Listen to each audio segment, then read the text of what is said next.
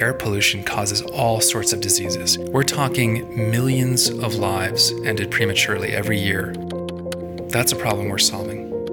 My role at the Energy Institute is conducting leading-edge research on energy and energy problems that we face as a society. 8.434, 8.35. We're trying to develop technology that anyone can use to measure levels of air pollution.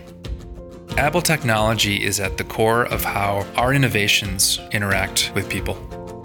We've been funded by the National Institute of Environmental Health Sciences to study asthma in children.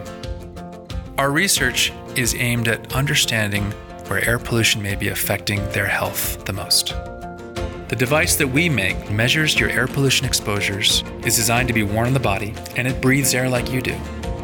Right now, it's far too expensive to measure air pollution across the world. By coupling it to an iPhone, the cost of the measurement has been brought down by an order of magnitude.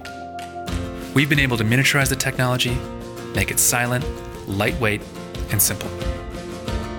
We asked our students to develop an app in Swift code. The app is designed to be simple.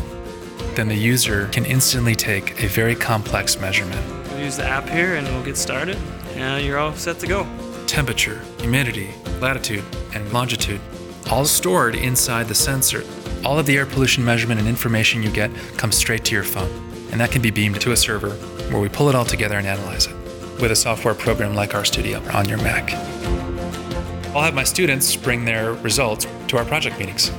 They'll put them up on the screen and we'll talk about them together. The actual pollutant level or some categorical scale, which we do. That's a great teaching moment because it provides you an opportunity to critique how they communicate data and how they interpret data.